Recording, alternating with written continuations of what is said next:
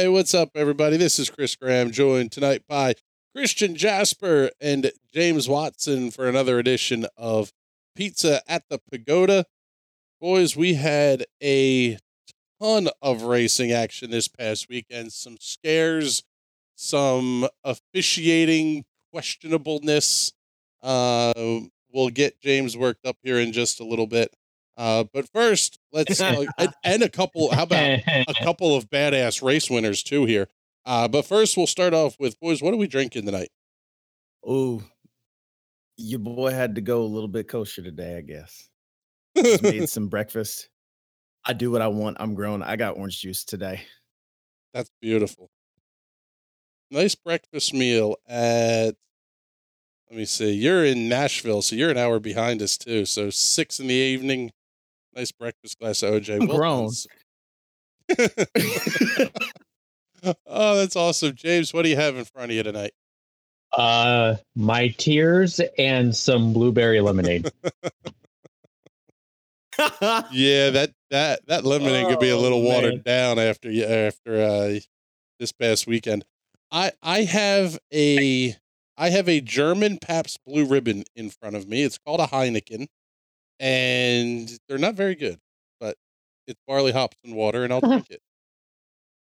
Why would you do this to yourself? Because it was available in the fridge down here. It was gifted, and I will never look a gift beer in the mouth. I'll give you that one. But with that, let's turn our attention here to a thoroughly fascinating weekend in Detroit. Race number 1, we talked a little bit about how the format could play screwy with things, and it did in several ways here. But Marcus Ericsson getting his first career win, excuse me, by 1.7 seconds over Rinus VeeKay. Pato O'Ward was third. Sato, Graham Rahal rounding out the top 5. Fantastic day for Rahal, Letterman, Lanigan Racing as Santino Ferrucci came home in the 6th position. Alexander Rossi, the highest finishing of the Andretti Autosport cars, in the 7th position. Scott Dixon 8th, Ed Jones 9th, Joseph Newgarden in your top 10. And finishing in, let's see, keep looking down the list. 20th position was Will Power. Rage, pain, anger, frustration, humiliation. I'm gonna be real. I'm not a huge Will Power fan, but I'm honestly pretty gutted for him. That was silly. It was silly. As hot as it is in Detroit, as humid as it is in Detroit, they know that not only just the drivers, but the cars need fans on them too. I think it was kind of silly to not let teams put fans on these cars when they were coming in. The red flag happening is kind of, I feel like it's kind of moot. You know, I don't feel one way or the other about it, but not letting teams have fans on the cars sooner than that, that's here's a problem. The explanation that I saw from Kyle Novak, the race director for IndyCar, and this is all completely logical. Whether you agree with the logic or not is an entirely different story, but teams are not allowed when the red flag is displayed, teams are not allowed to touch the race car for cooling, driver assistance, etc., until all cars have come to a stop on pit road. That to me is a very big safety thing. You don't necessarily know what shape these cars are coming back in, and if there's potentially damaged race cars returning to pit road, etc. I mean, I see it at dirt tracks all the time. A guy will drive his car to tech with no seatbelts, no helmet, no nothing, in his street clothes. You're in a race car. These things are not built like passenger cars where throttles don't stick and all those kinds of things. I understand why, as we saw with Felix Rosenqvist, what can happen when the computer takes a dump on your throttle connection to the computer. there's really nothing that IndyCar could do. The cars have to come to a stop before you can start putting fans and stuff on. So it then raises the question of, can you red flag races late? I would argue yes. Build a more robust cooling system for your ECUs. I can't argue that. I can't argue that. Yeah, I mean, I know it's kind of infuriating to James over here as a diehard Will Power fan. In fact, we even gave you, well, you weren't even here last week, and we gave you Will Power in the picks. Yeah, because we all know at this point I'm not going to choose anyone but him, and I was so close to being right. True. And no shame, you know what you about. You know what? Let's kind of get off the whole red flags and fans thing. How about Will Power had a fantastic day on Saturday in Detroit? He did. Yeah, and it shouldn't really be surprising. No one should be surprised at this point when he does good. I mean, I've said it before and I'll say it again. You talk to anyone in the IndyCar paddock who the fastest guy is pound for pound, each and every one of them is going to say Will. He's always fast. He doesn't always get the results that go with it because of either himself over driving and doing stupid mistakes or stuff like the ECU and other various curses. But no one should be surprised when he's throwing down heater after heater. It's only a surprise at this point when nothing happens and he actually gets a result that goes with that insane speed. I think that's kind of why the surprise happens, is because it's not as consistent as we all feel like it should be with him. He's got the pace. I feel like he has the consistency there. It just sometimes for whatever reason, like you said, sometimes from himself, it doesn't happen, even though it should. Yeah, that's. Yeah. Can we legitimately talk about, I mean, we joke about Ryan Hunter-Reay having the cartoon anvil fall on him. Are we kind of looking at that with Team Penske at this point? If something can go wrong, it is at this point. Absolutely. Outside of Joseph Newgarden's performance taking pole, fastest lap of the race on Saturday, 76.64 seconds by Joseph Newgarden. Fastest leader lap, 76.87 seconds by Will Power. These cars are fast. The speed is there. It's little things that are hammering these guys week to week at this point. I mean, you can make the argument that you could say it for the whole team, but I've been watching anvils fall on the 12 car for years now. He could and should easily have way more championships and at least one or two more Indy 500s if it wasn't for a cataclysmic mix of cursed luck and his own stupidity. Yeah, and we saw a little bit of it start to break on Sunday with Newgarden coming home second behind Pato. Power was sixth. Pagenaud was eighth. Scott McLaughlin is doing rookie things. He finished in the 20th position, one lap down. We know the kid is good. It's just a matter of when he gets the feet under him. But for the top three guys at the front of the Penske team, Sunday was a little bit of redemption, but not nearly as much as what they're going to need at this point in the season. Yeah. Yeah, I agree. It was a good showing, but the fact that they couldn't pull out a win, I feel like they could have gotten Newgarden that win. Yeah. It's kind of shades of 2013 with the top teams struggling and different faces and organizations showing up and being at the forefront.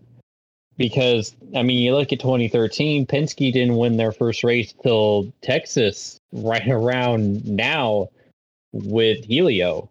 So, and that season, a lot of other teams and drivers were running good. Yeah, of course, Scott ended up taking the title like he usually does, but there were a lot more different players then like there is now. I mean, heck, Scott only has one win. We're looking at a serious battle between Pato and Palou, which is something that our own Jason Owens already predicted. Yeah. Okay, well, now it's funny that you bring up the lower teams and the success they're having this year, because in reality, it's not as prevalent as we think. It just looks that way. Pato O'Ward is your new points leader, and we'll get to me looking like an idiot 1 week ago in just a second. Pato O'Ward now has a 1 point lead over Alex Palou. Dixon is third. Newgarden is fourth in points. Renus VK for Ed Carpenter is fifth. Pagano sixth. Marcus Ericsson seventh. Graham Rahal eighth. Colton Herta ninth. Takuma Sato 10th. When we think about the top three teams in IndyCar, I would say you could legitimately say it's Penske, Andretti, Ganassi. In any order, those three are your top three dominant teams. Looking at the top 10, the only drivers that are not in that list, Pato, VK, Graham Rahal, and Sato.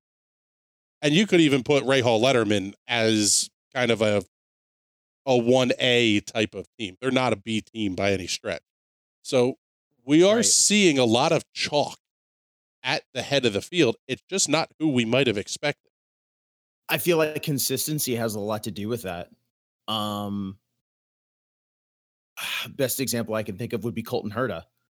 You know, he's got, we've talked about this before. He has really good finishes. And then his next race, he drops to the back of the field. And then the one after that, he'll finish high up and then he'll drop back again. Here's Colton Herta's point tallies. That adds up. Point tallies round by round. 8:54, 8:30, 17, 37, 16, 32. I mean, he's all over the place. Pato is sitting on 34, 11, 35, 51, 15, 65, 37, 51. Pato is earning points at a very consistent clip with a couple of outliers thrown in. Where this championship really gets to be pretty insane is, if not for Scott Dixon's issue at Indianapolis, he's running away with this points chase. 35, 30, 53, 35, 23, 36, 25, 26. He is being very consistent Scott Dixon-like.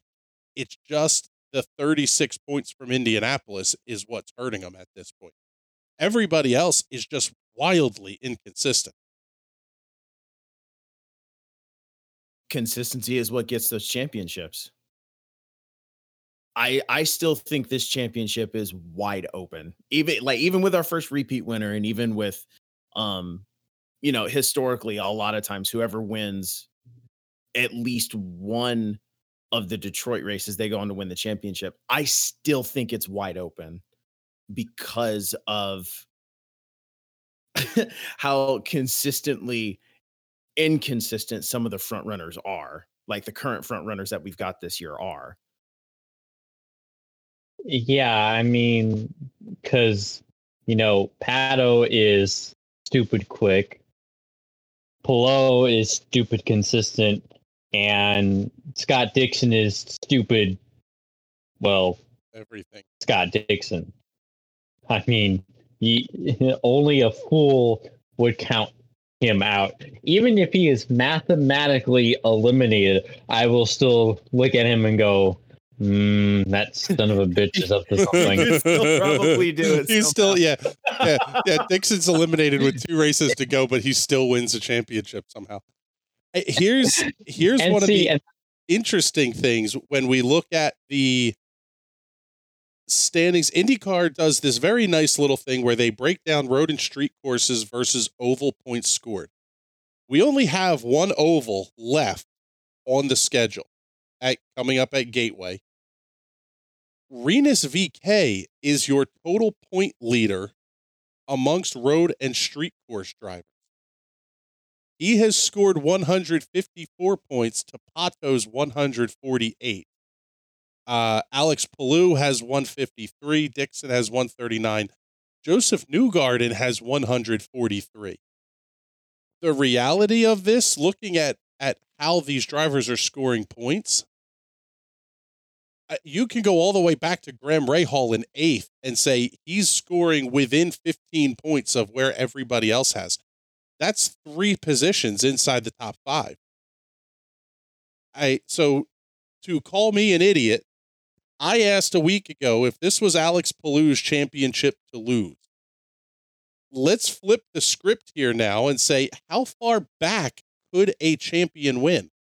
Could we see a Colton Herta championship sitting 9th in points, about 97 points back of Pato at this point?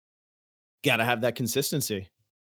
So far, only Dixon and maybe a couple of other people in the field have had it so far. yeah, if he goes on a run with the way the points are, he can easily claw his way back in. We're still way too early in the schedule. A lot of things still can happen. Dixon is getting those Al Unser Jr. quiet points. I think that's what makes him so scary this year. Because he realistically, when you went through those, he's really only had one bad race, and that was at Indy. That's it. And now Indy is double points, which makes a huge difference. I mean, Elio is sitting on 103 points still and is, let me see, where is he? Currently sitting 20th in points ahead of James Hinchcliffe. Ed Carpenter, Roman Grosjean. Oh, man. Hinchcliffe is... I feel for him. Ouchies. Yeah. Hinch is... Let's talk about this for a minute here. Is James Hinchcliffe in big-time hot seat territory? I don't think so, because one of our... bringing in money. And see, there's the key. One of our colleagues at Esra, Graham, works for Genesis and is a big fan of Hinch, and the whole company is a big fan of Hinch. So, and the way that he talks about Hinch, he's frustrated with the performances, but you don't get the sense that Hinch is really in danger of losing it. I think Hinch is going to be fine purely for the fact that he doesn't have to worry about sponsorship. Therefore, he's good. Because like he's still better than Veach, I believe, results wise, and he's better than Veach because Hinch is capable of more. We've seen Hinch be capable of more. Nobody knows why the hell he's kind of cheeks this season, but we know that he's usually not cheeks. And so with all that, he's earned himself enough leeway to at least get one more year, at least. Okay. I would say that's a very fair assessment of things, is we're at least going to give him another year. What happens if this continues? I mean, in all reality, Hinch finished 17th last weekend. He had a very anonymous weekend. the inconsistency in driver finishes kind of continues all the way through from top to bottom here. Jack Harvey finishing 16th. Dalton Kellett possibly getting a career best 18th place finish ahead of Scott McLaughlin, Will Power, Ryan Hunter-Reay, Max Chilton, Grosjean, Jimmy Johnson, and Felix Rosenqvist. It's really hard. How about Jimmy Johnson getting his elbows out a little bit? I was just going to say, Jimmy Johnson looked a whole lot of fun this weekend. Something in that guy's brain is starting to click. Yes, he did. Something is clicking in that old dog's head. Might have to give this man a watch.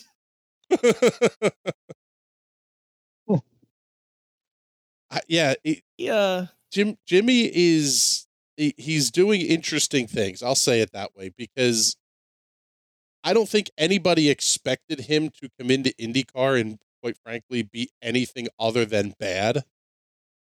And yeah, we saw that a little bit early in the season. We're not seeing the ugliness that we saw. I mean, even he had a little self-spin in race 2. Yes. Detroit's not exactly the easiest place to get around. And you could see how winded these drivers were that have done this for a living. I mean, Colton Herta was pretty well drenched through. Will Power looked exhausted, frustrated, everything else after race 1. And they were just as bad after race 2. Like, I mean, Detroit is not an easy weekend. And oh, by the way, let's head to Elkhart Lake, where it could be 140 degrees in the shade this weekend.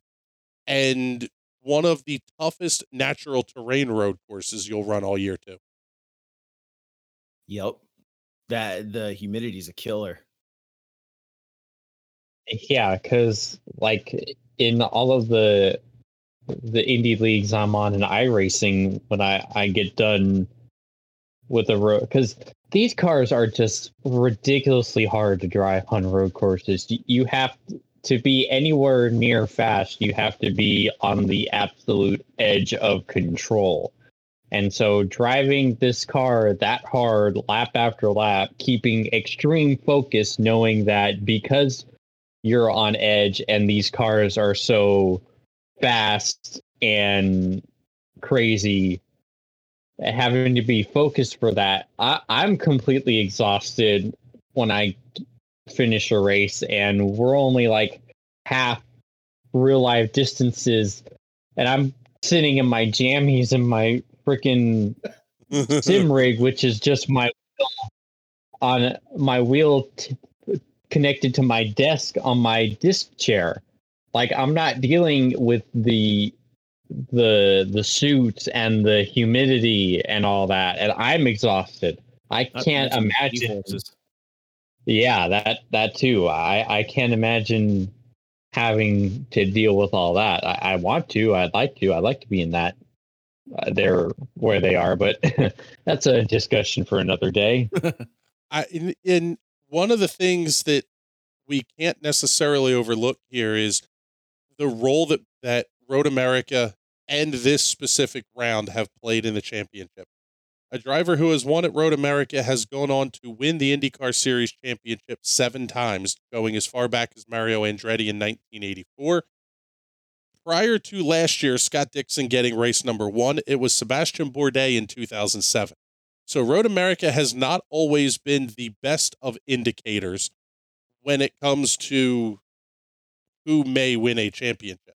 However, since 95, a driver has won the 9th race of the season and the IndyCar Series championship 11 times, dating back to Zanardi in 1998 at Portland, Hunter-Reay in 2012 at Iowa, Dixon 2015 Texas, 2018 Texas, Joseph Newgarden in 2019 in Texas. Going to your point, James, that you made a little bit ago, we're now starting to get into that kind of meat of the schedule where you better start putting results up. It's time to lock in and start getting the consistent results. Absolutely. This is where those quiet points are really going to start mattering. Like if you're not if you're not consistent up to this point and really gunning for the championship, you're not getting it. It's not going to happen. Yeah, it's severely, as my dad would say, it's poop or get off the pot time. You really have to. This is the time where you prove if you're really a contender and you're worth all the talk. We're in the meat of the schedule. We're in where the part of the schedule where it shows the driver skill. This is where you need to show, hey, I'm for real. Now, for those of you who are of the I'm going to find old races on YouTube variety, here's one to look for. The first race held at Road America for the kart series, September 19th, 1982. Actually, that's the day I was born. Check out the superlatives on this race. Widest margin of victory, 1 lap, Hector Rebaque over Al Unser. Wow, okay. Let's continue. Fewest drivers running at the finish, 8. Fewest drivers on the lead lap, 1. A caution-free race. Fewest laps led by a race winner, 1. Hector Rebaque, 9/19/82. So it appears that everybody ran out of fuel or broke on the final lap. That's something that we can't. Yeah, that just sounds absolutely intense of a race to go back and watch. But it speaks to Road America is not a place that you can have an issue and get back home. There is no limping the car home, getting up the hill to the pit area. You really need to be consistent and clean when you're trying to get around this place. It happens on the front stretch too. Well, that's what I'm saying. It doesn't matter where it happens. If you're past pit in and you have a problem, park it. You're done. Because there's no way you're getting all the way around and back to the pits.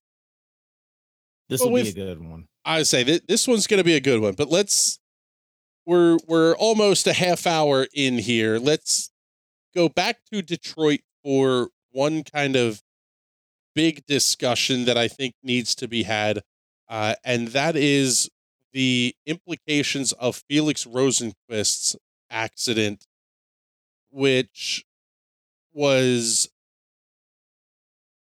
scary when you saw the car, how the car was buried into the tire barrier. Even scarier when you consider the fact that the car is a fly-by-wire. There's no mechanical connection between throttle pedal and the throttle body on the engine. And that car went full open. The kill switches didn't work. The safety systems didn't shut off. That car was at full throttle when he went into basically head on into the barriers. I think it would be foolish for a revamp or at least a real good hard look at what the failure was to not happen. Like that's not something that we see hardly at all. Least of all in it at this level of motorsport, that's not something that we see very often at all. I'm very, very glad he's okay.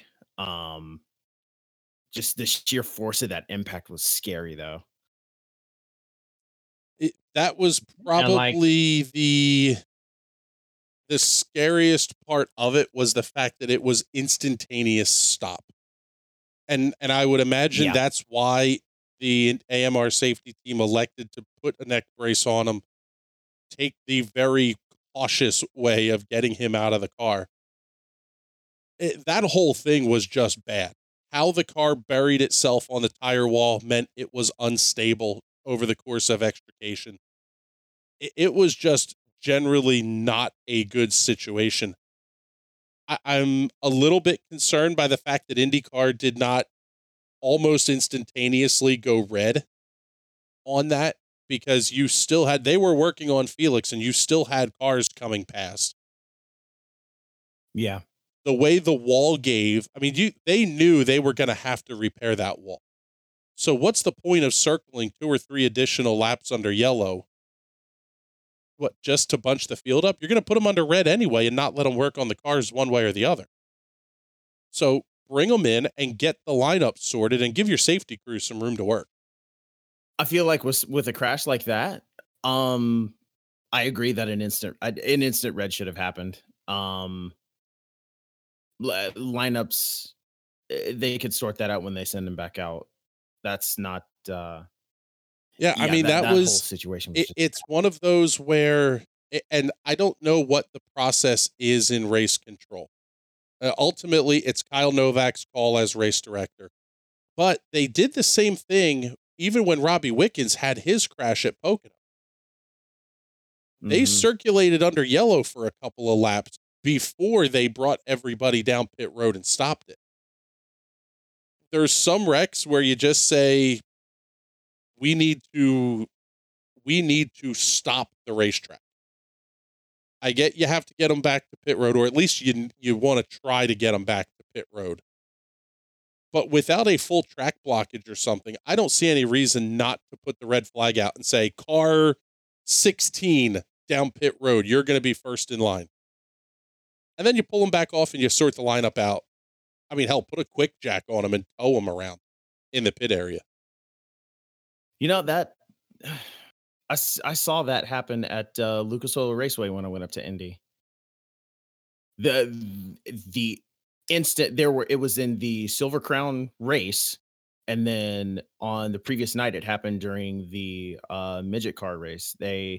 I remember hearing the announcer say, yeah, like, if a crash can happen, but if the second that someone goes upside down, it is an immediate red flag. Period. No ifs, ands, or buts. And they have they have fewer timing loops than IndyCar has. IndyCar has at least 5 of them just for sector times. You can pretty close to spitball who's supposed to be where.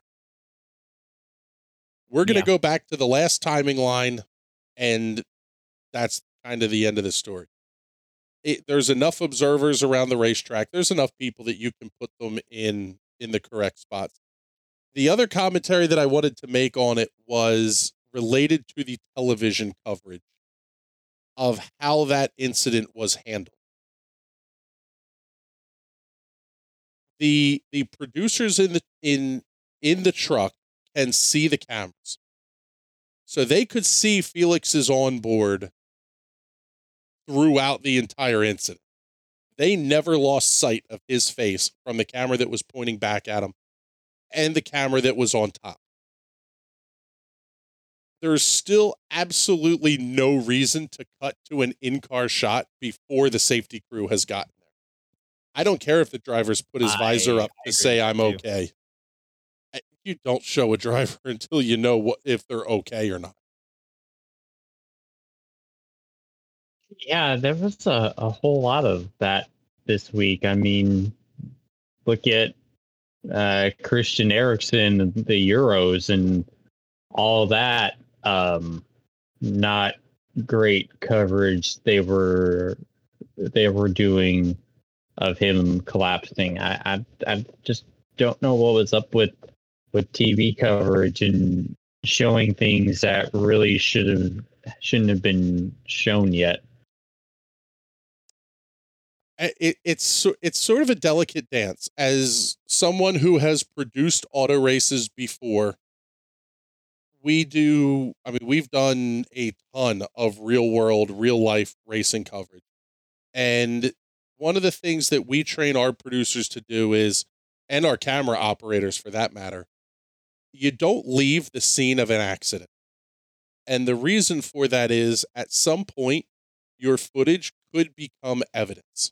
Whether that's in a worst case scenario where there is a driver that is fatally injured, you have police or coroners or somebody who's going to say, I want every bit of footage you have.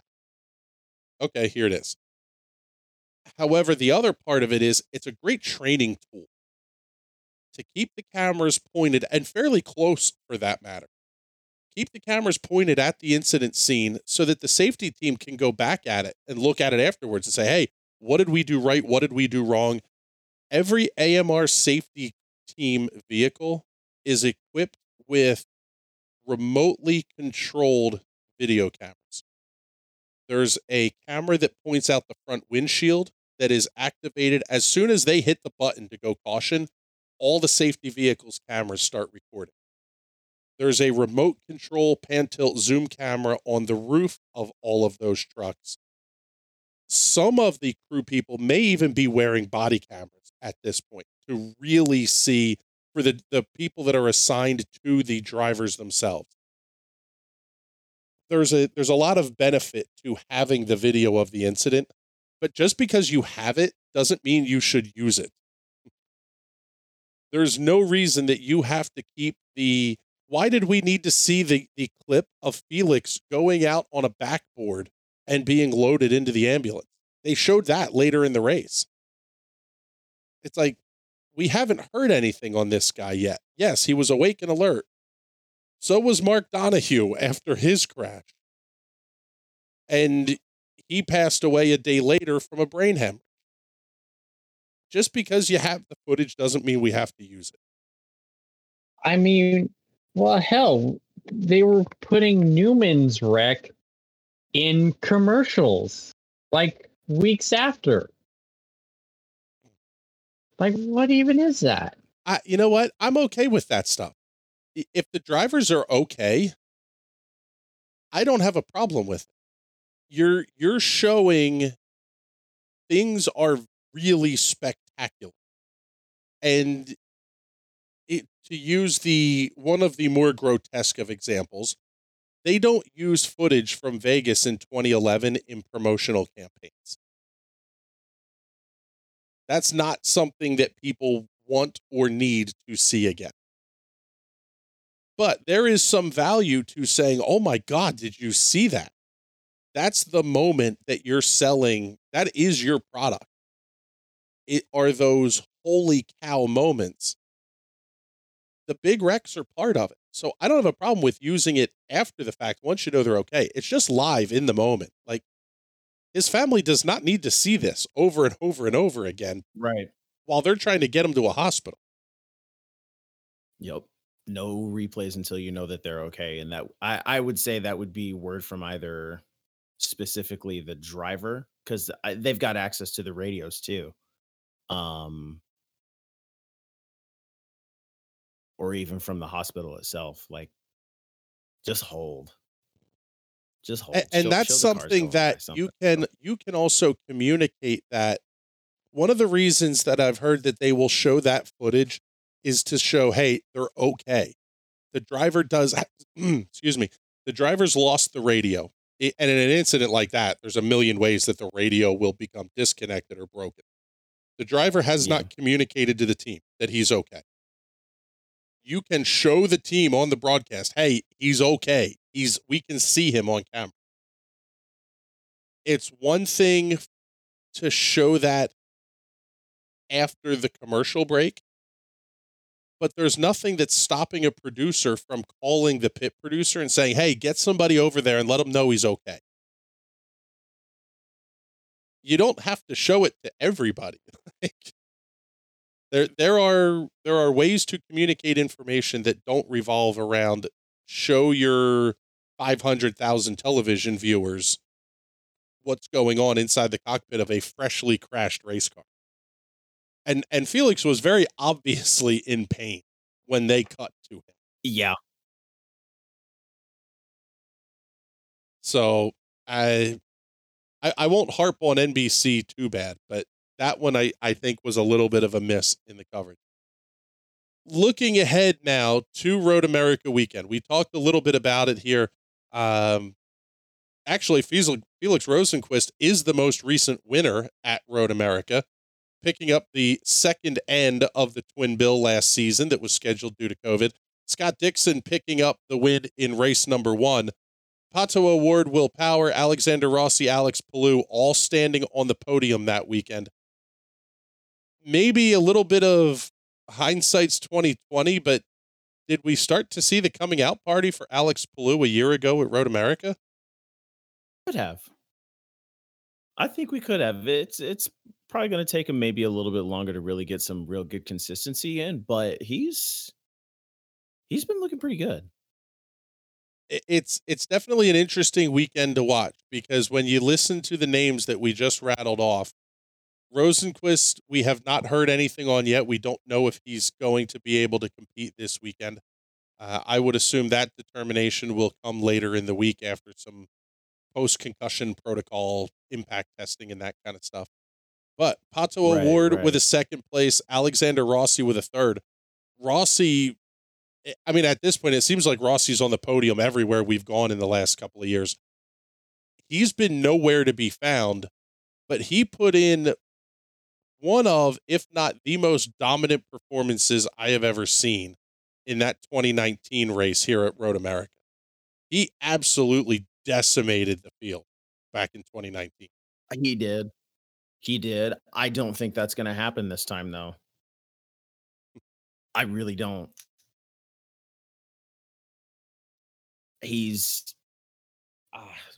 Where did he finish in race 2? Race 1, he had a top 10, but race number 2, he finished 13th, 14 seconds behind the leader. Now, he was one of the ones who was sort of caught out on pit strategy, but still just kind of nowhere to be found. It's not been a good year for Alexander Rossi by any stretch, and at this point, I almost wonder if he's not in write it off territory and start doing some testing of other things. But I don't know that we gain much by looking at the result sheet from race 2 in Belle Isle, because Joseph Newgarden led 68 of 70 laps, and 67, and he didn't win. He came home second. So, yes, it was, if you look at that, it was a street course parade, and we saw anything but that. How big is strategy going to be this weekend at Road America? Is that something that you can rely on and say, hey, we're going to throw a gamble here. We're starting 15th and we think we got a shot? It doesn't really feel like it's that kind of road course. Too long. It's too long. Unless everyone can run tight, I don't think it can happen. I don't think we're going to see the field run as tight as we did at Detroit at all. I would say I hope we do, because those races they're always the fun ones. You know, it's going to be interesting to see what we come up with this weekend at Mid-Ohio. And looking back to the point standings a little bit here, we had everybody within the top 3 were kind of checking themselves out a little bit. Now we've got to go all the way back to 6th place Simon Pagenaud to find the 50-point gap that we had within the top 4. My first question on the rest of the season is, we know Pato's for real. Can he make it the rest of the way? Can he keep doing what he's been doing? And the same question to me would go for Rinus VeeKay. Can these two young kids go out there and keep doing the insane things that we're seeing them do with race cars? I'd like to see more of VeeKay. I think Pato can do it, though, because he's number one. He is the first repeat winner we've had this year after 8 races? It was after 7, yes. And actually it tied the all-time record for most consecutive races without a repeat winner to start the season.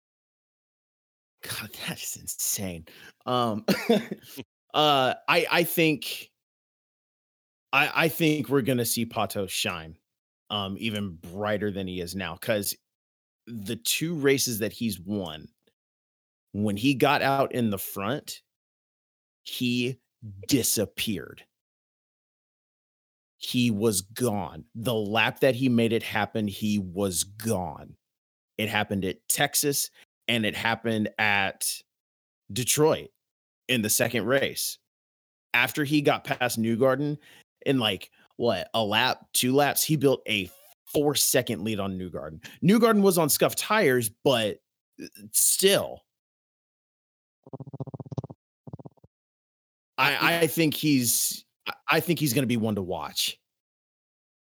I would agree with that in a pretty big way. I mean, we have a monster weekend coming up here at Road America. Unlike what we saw at Belle Isle, where teams got one practice before qualifying or 2 short sessions before qualifying, which was truncated qualifying. We have a very different look here when it comes to how the Road America race weekend is going to shake out.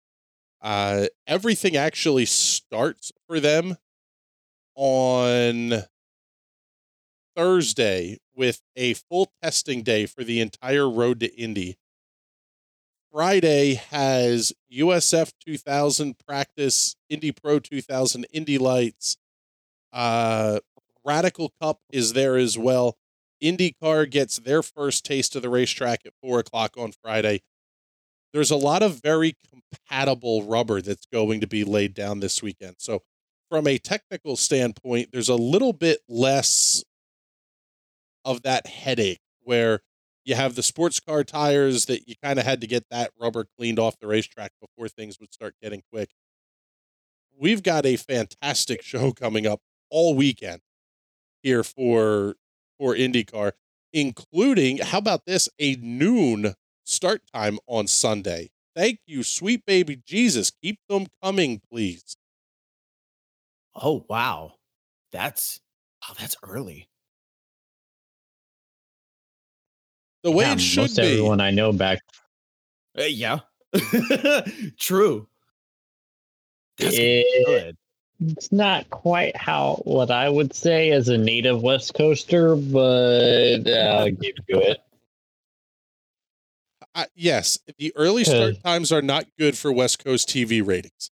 However, for the fans in the stands, starting a race Agreed. like Road America, you've got, unless you live in Milwaukee, you're a 3 or 4 hour ride home. So a race that starts at 3, ends at 6, you're talking about having to bring kids home after a long day in the sun and everything else that goes along with it. You're getting the family home at 11 o'clock, midnight. That's just a long day. Get out, get the race done before the heat of the day. And there's still stuff on track until almost 4 o'clock, too. After the IndyCar race, there's a Radical Cup race. The vintage cars go back out on the racetrack. It's still a very jam-packed weekend. But, man, this one is going to be fun. All 3 rungs, basically, of the Road to Indy ladder, plus the Radical cars, the vintage cars. Is there anything better than a full weekend of screaming race cars around Road America? Oh, no. Nope. Hard to top it other than Indy. Definitely one of the fun weekends that we get to have here. That's for sure. So make sure you check everything out here on practice sessions, and qualifying will be on Peacock. I'm sure qualifying will be tape delayed in some respect on NBCSN. I don't remember if this is a network race or if this is an NBCSN race. Maybe a network TV race, but we've seen a lot of great stuff out of NBC. And kind of an interesting note here that we saw that CBS is kind of not interested at this point. What do we think the future holds for where we're going to be watching IndyCar? Are we going to see more and more going to streaming services, and are like the Road to Indy broadcasts going to have to come up in standards a little bit? Because Indy Lights gets the full NBC treatment. Indy Pro 2000 and USF 2000 are, it feels like a couple of GoPros with the public address system, like we're watching single A baseball or something. I'm really disappointed with how they handle the broadcasting of the feeder series to IndyCar, because the best comparison I've got would be the FIA with Formula 4, 3, 2, and 1. You know, you can Formula 4 is a little bit harder to either watch or to find, but Formula 3 and Formula 2 have broadcasts that are just as good as Formula 1. I and geez, like the road to Indy races, they happen to be just as good as some of the IndyCar races sometimes. And the best base I have that from is from when I went to the Carb Day Classic. Those races were action packed. Like I feel like it's foolish to not treat the feeder series with respect, the best I could say, because it's disrespectful to the series. Like you have eyes on the main series, but you don't have eyes on the drivers who are coming up. You know, like there's It's very the Indy hard. 500 is probably the best example.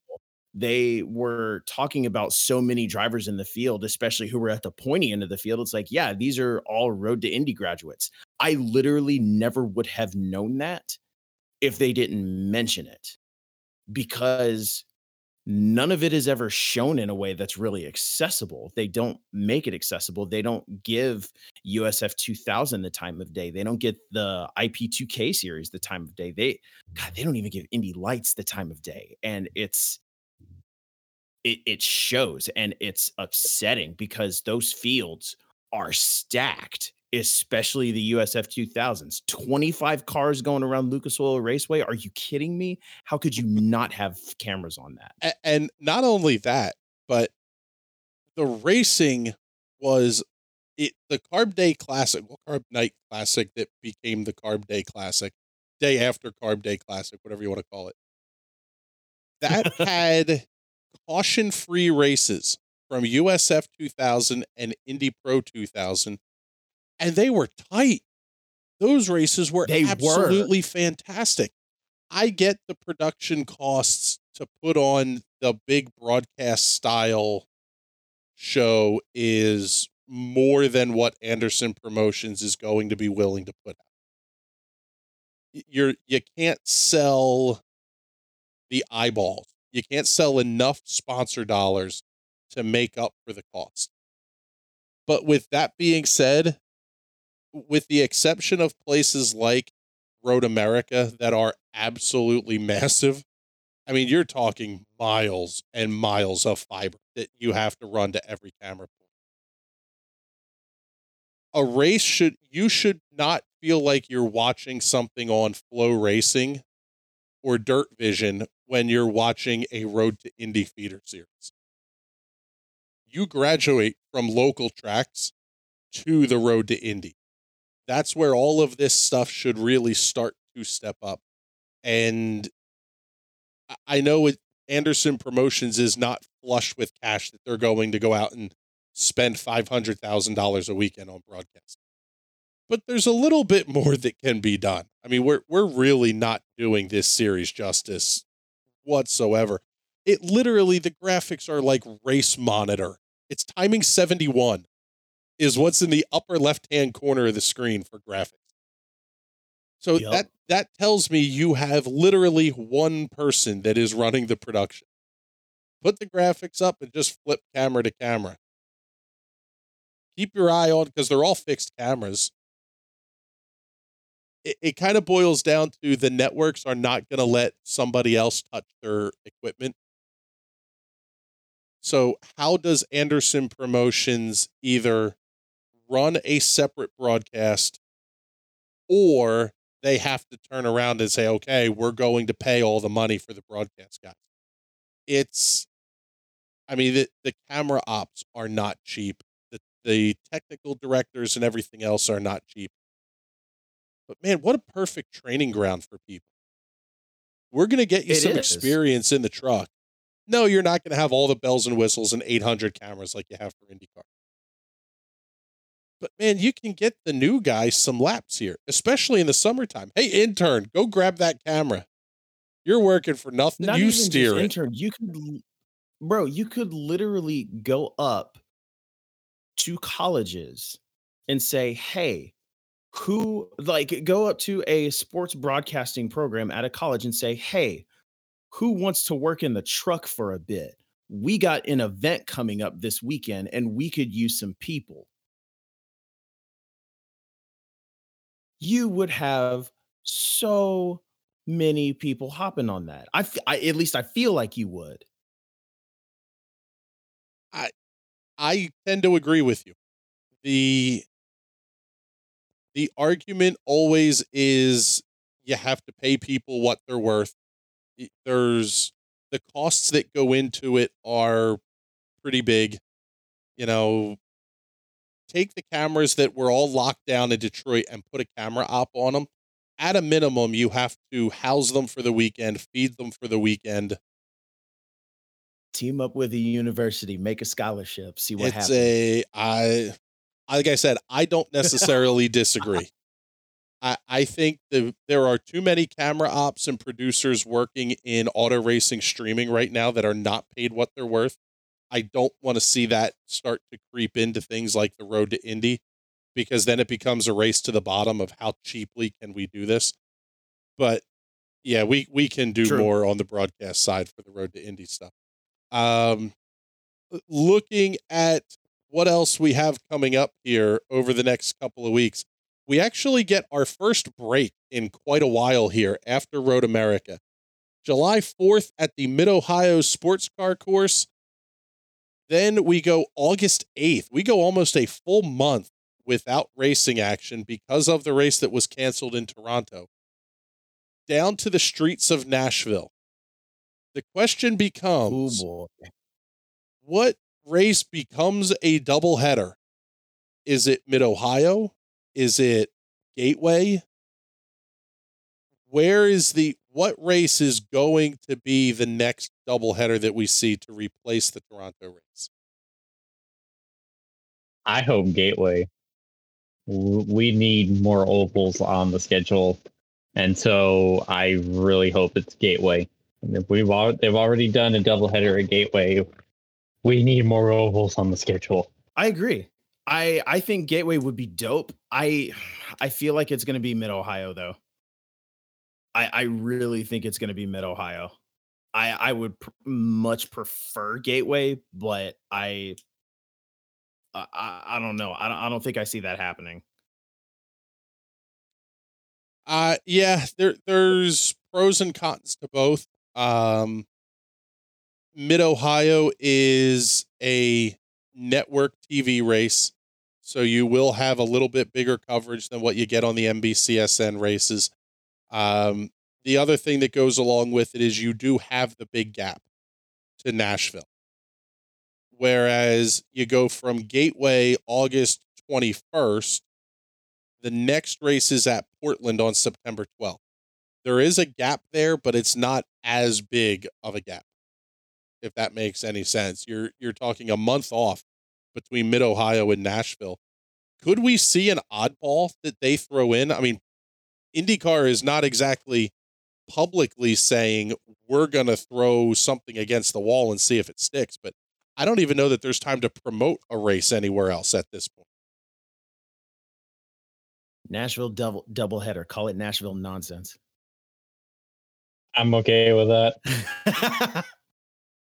Yes, and then we show up and it turns into Baltimore or San Jose and cars are jumping off the bridge or something. And oh my God. Yeah. No, Nashville will not be the doubleheader. As fantastically cool as that would be, Nashville will not be the doubleheader. By the way, a 5:30 p.m. Eastern time start for that one. Let's go heat of the day in downtown Nashville, Tennessee, the first weekend in August. I'm telling you right now, that race is going to be abysmal. Like we saw drivers visibly damp today. It's going to be just as bad because they are, I mean, not only are they going right over the river, they're going to be right next to the river. So they're going to be feeling it. They're going to be feeling it. If it rains, it'll be a spit of rain and it'll be stupidly humid. But more than likely, it's just going to be really, really hot, really, really humid. So what you're saying is, for those fans that are coming down, be prepared to drop, well, everything you have at Tootsie's Orchid Lounge, a couple of blocks over from the excitement that's going on. Yeah, if you're coming to Nashville, you need to bring a t-shirt, some shorts, an umbrella, maybe for the sun and for the rain. Bring some sunscreen. And $80,000 to spend on Lower Broadway. Only place in the world you can. That's just on parking.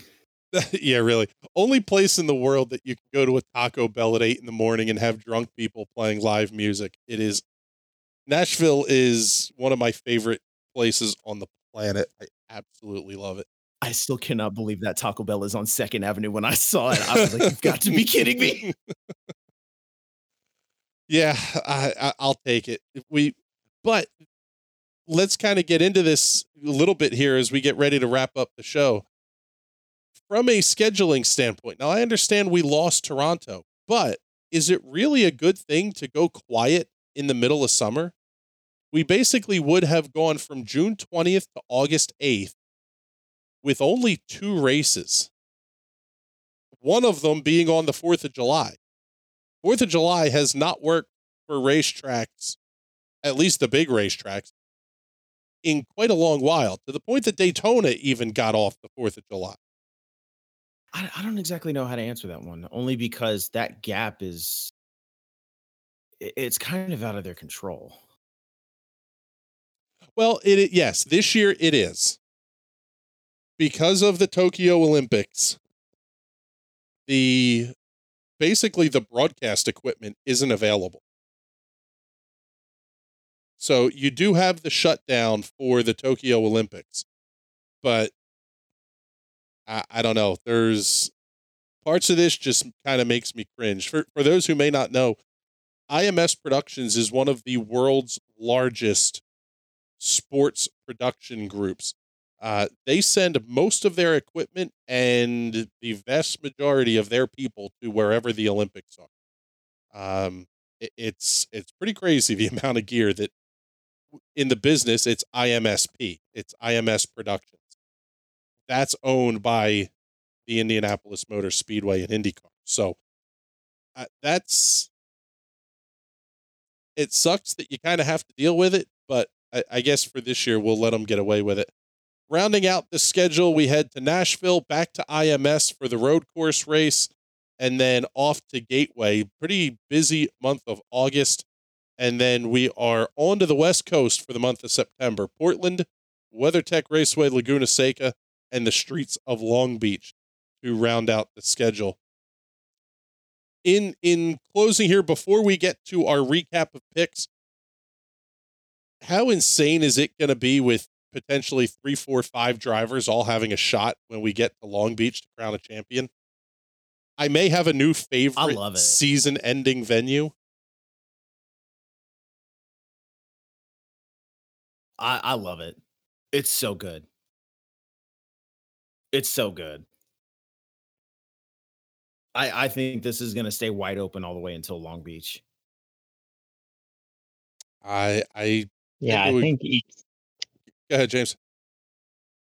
I think each week we're going to be talking about the latest person to kind of step forward and throw their hat in the ring as the new top contender. I think every race leading up to Long Beach, we're going to be talking about how, oh, it's now this person's championship to lose. Oh, now it's this person's championship.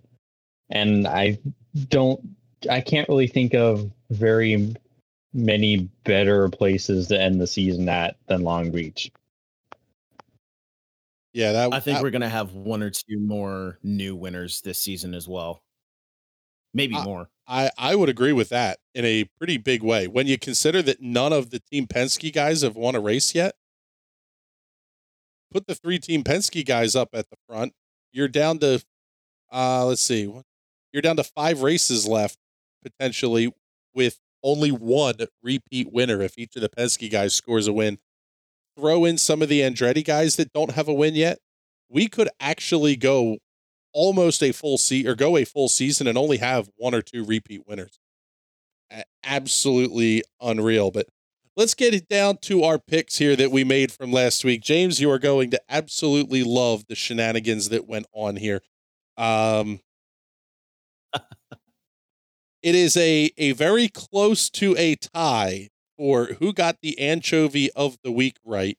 I said the weatherman was going to screw it up. It looks like he did not. We had a pretty good weekend for racing, so I was a bit of a loser. However, Mike McCullen said Will Power would be the anchovy of the weekend. He is definitely absolutely nailing that one on the head. So, Mike, congratulations on the win for your anchovy of the week.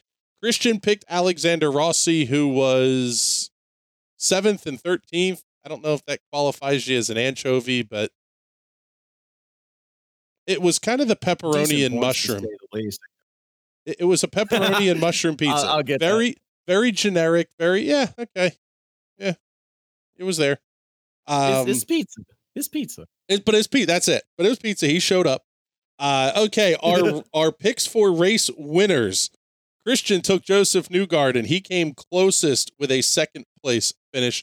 Mike had Simon Pagenaud, who finished 12th and 8th this weekend. So very meh.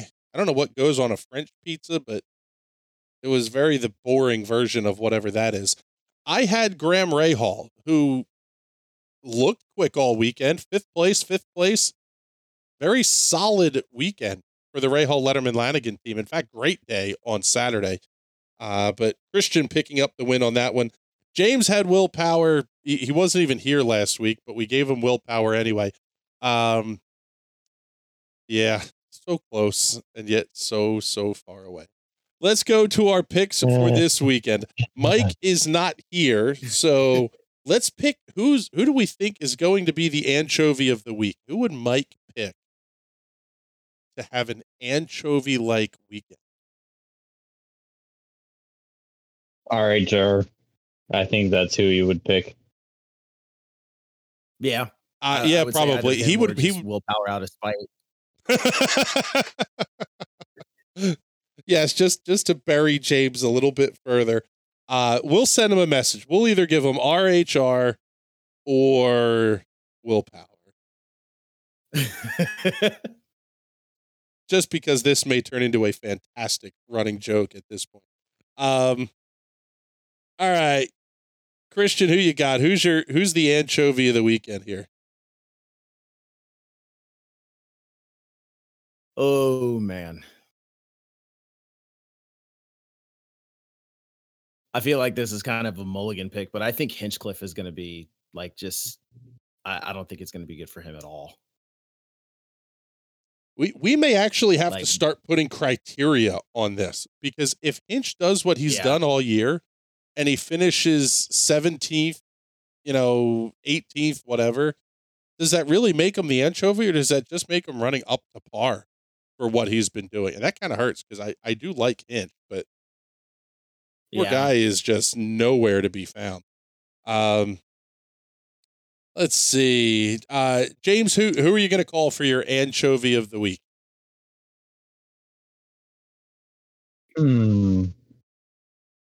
I think I'm going to go Pagenaud. He's been kind of solid this season, but I don't know. I'm just not really expecting a whole lot from him. I'm going to go out on a limb here. I think this is the weekend that we start to see the big points shake up. Alex Palou finished 15th and 3rd in 2 races at Detroit. He got his one junker out of the way. And I hate to make this pick, but I think Pato O'Ward has something this weekend that just doesn't. He's either really on or really off. And of late, it's been all on, and he's been pretty spectacular. I'm going to say Pato O'Ward is the anchovy, pineapple, whatever you want to call it, of the weekend. So now we're time to our picks for winners. James, we're not even going to bother talking to you. So you're going to pick Will Power. So who is Mike McCullen going to pick for race winner this weekend? I think Mike would say Pato. James, what do you think? I mean, I don't think that's a bad choice. Okay, 2 votes. One has him as a race winner. One has him as the pineapple of the week. Pato O'Ward getting at least a whole lot of discussion points. By the way, how have we not talked about him a ton in the last hour or so? That's kind of ridiculous. Excuse me. Christian, who you got? Who's your pick for this weekend? I think Graham Rahal is going to work some magic this weekend. Because he had a really solid weekend in Detroit. I think he's going to build on that. Because he's sort of been like Dixon, being pretty consistent, getting some good points. I think he's going to pull something out this weekend. I would say last year Graham looked really good at Road America. He probably would have had a good finish in race 2 with how it was looking if Will didn't go full whatever the hell he was doing on the opening of last year's second Road America race. Yeah. I tend to think it's not a bad pick. Rahal Letterman Lanigan Racing has been good this season, and sometimes good is good enough. Currently sitting 8th in points with Graham. Sato is 10th in points. A couple of top 10 finishes, top 5 finishes for both of those cars would not surprise me one bit. I think they're interesting picks here, but when we go back and look through the results post-merger here, so going back to when the IndyCar series that we know today returned to Road America in 2016, Will Power, Scott Dixon, Joseph Newgarden, Alexander Rossi, Scott Dixon, and Felix Rosenqvist picking up wins. The only outlier in that group is Rosenqvist 1 year ago.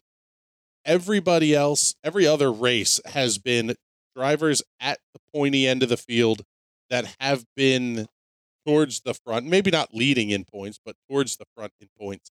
So I'll go the other way and say your road course points leader, Rinus VeeKay, will pick up the win this weekend at Road America. I can see it. I can see it. The kid has. I think it's a bold move, but I can see it. The kid needs a couple of wheelbarrows to carry his stones around, and Road America is a place that absolutely rewards the brave. For all the same reasons that I'm picking Pato to be the anchovy of the week, I'm picking VeeKay to be the race winner. It's one of those places that it rewards almost stupid bravery at times. Being willing to force the move, and you've got to have a car going into that place. You've got to have a car that's going to be quick and have a ton of power behind you. I think the Chevys will do all right this weekend. But with that, we will wrap up this edition of Pizza at the Pagoda. We will be back next Monday with a recap of round 9 of the NTT IndyCar Series Championship, the Rev Group Grand Prix at Road America, a tribute to first responders is how the race is titled. We will look ahead to 4th of July weekend and the race at the Mid-Ohio Sports Car Course, and we'll have a couple of weeks here where we can start to talk about silly season and some of the other stuff that's coming up here. Is we're at the halfway point here already, gentlemen. Pretty crazy to think about that we are halfway through this 16 race schedule for the NTT IndyCar Series. Been a lot of fun so far. We've got a whole lot of racing coming up. But for Christian Jasper, James Watson, the absentee Mike McCullen, Tony Patty, who I believe is doing marriage preparation, which is why he hasn't been here the last couple of weeks. Well, he's doing what he's told to and getting ready to get married. We'll wrap things up, and I'll say my name is Chris Graham. It's been a pleasure to have everybody listening here. We'll talk to you next week with a big old recap from Road America. Thanks for joining us, everybody.